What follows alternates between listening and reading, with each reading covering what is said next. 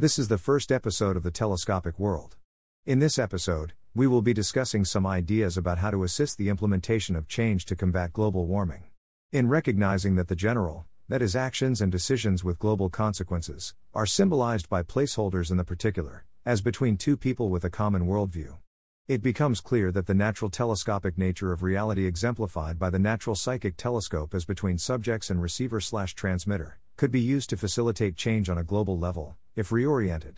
Essentially what I am saying is, we already know that between those with common worldviews there exists a link between the particular local decisions of some receiver and the decisions of some global actor within the international sphere.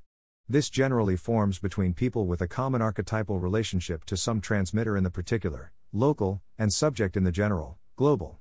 But, this is a natural psychic telescope created by common associations shaped by a common worldview. In that, within the particular the objects of consciousness represent or symbolize objects of consciousness for the global subject. This tells us that we could artificially create the same link between two people who may have different or even contrary worldviews using a similar method to the psychic telescope. In the last episode, we gave an example of a structure, which would create a link between subjects and the transmitter/receiver. Specifically, we talked about a deck of two-sided cards. This deck of two-sided cards would be used to arrange on one side the associations of some subject and on the other side likes and dislikes of the receiver.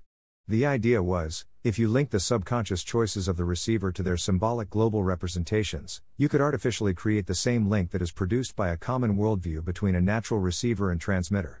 Now, the same game could be replicated digitally between two users on different sides of the globe.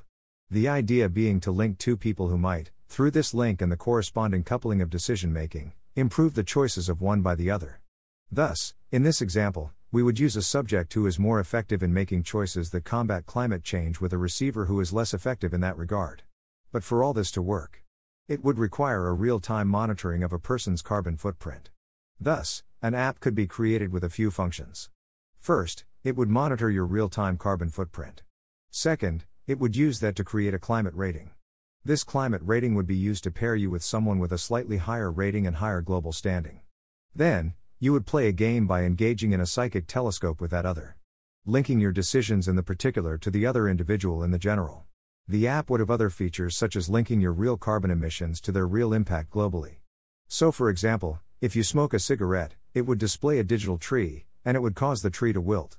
This would work best with a mixed reality interface that you could actually see. Now the app could be designed as a dating app, thus, the linking of you to someone with a slightly higher climate rating would be for the purposes of romantic involvement.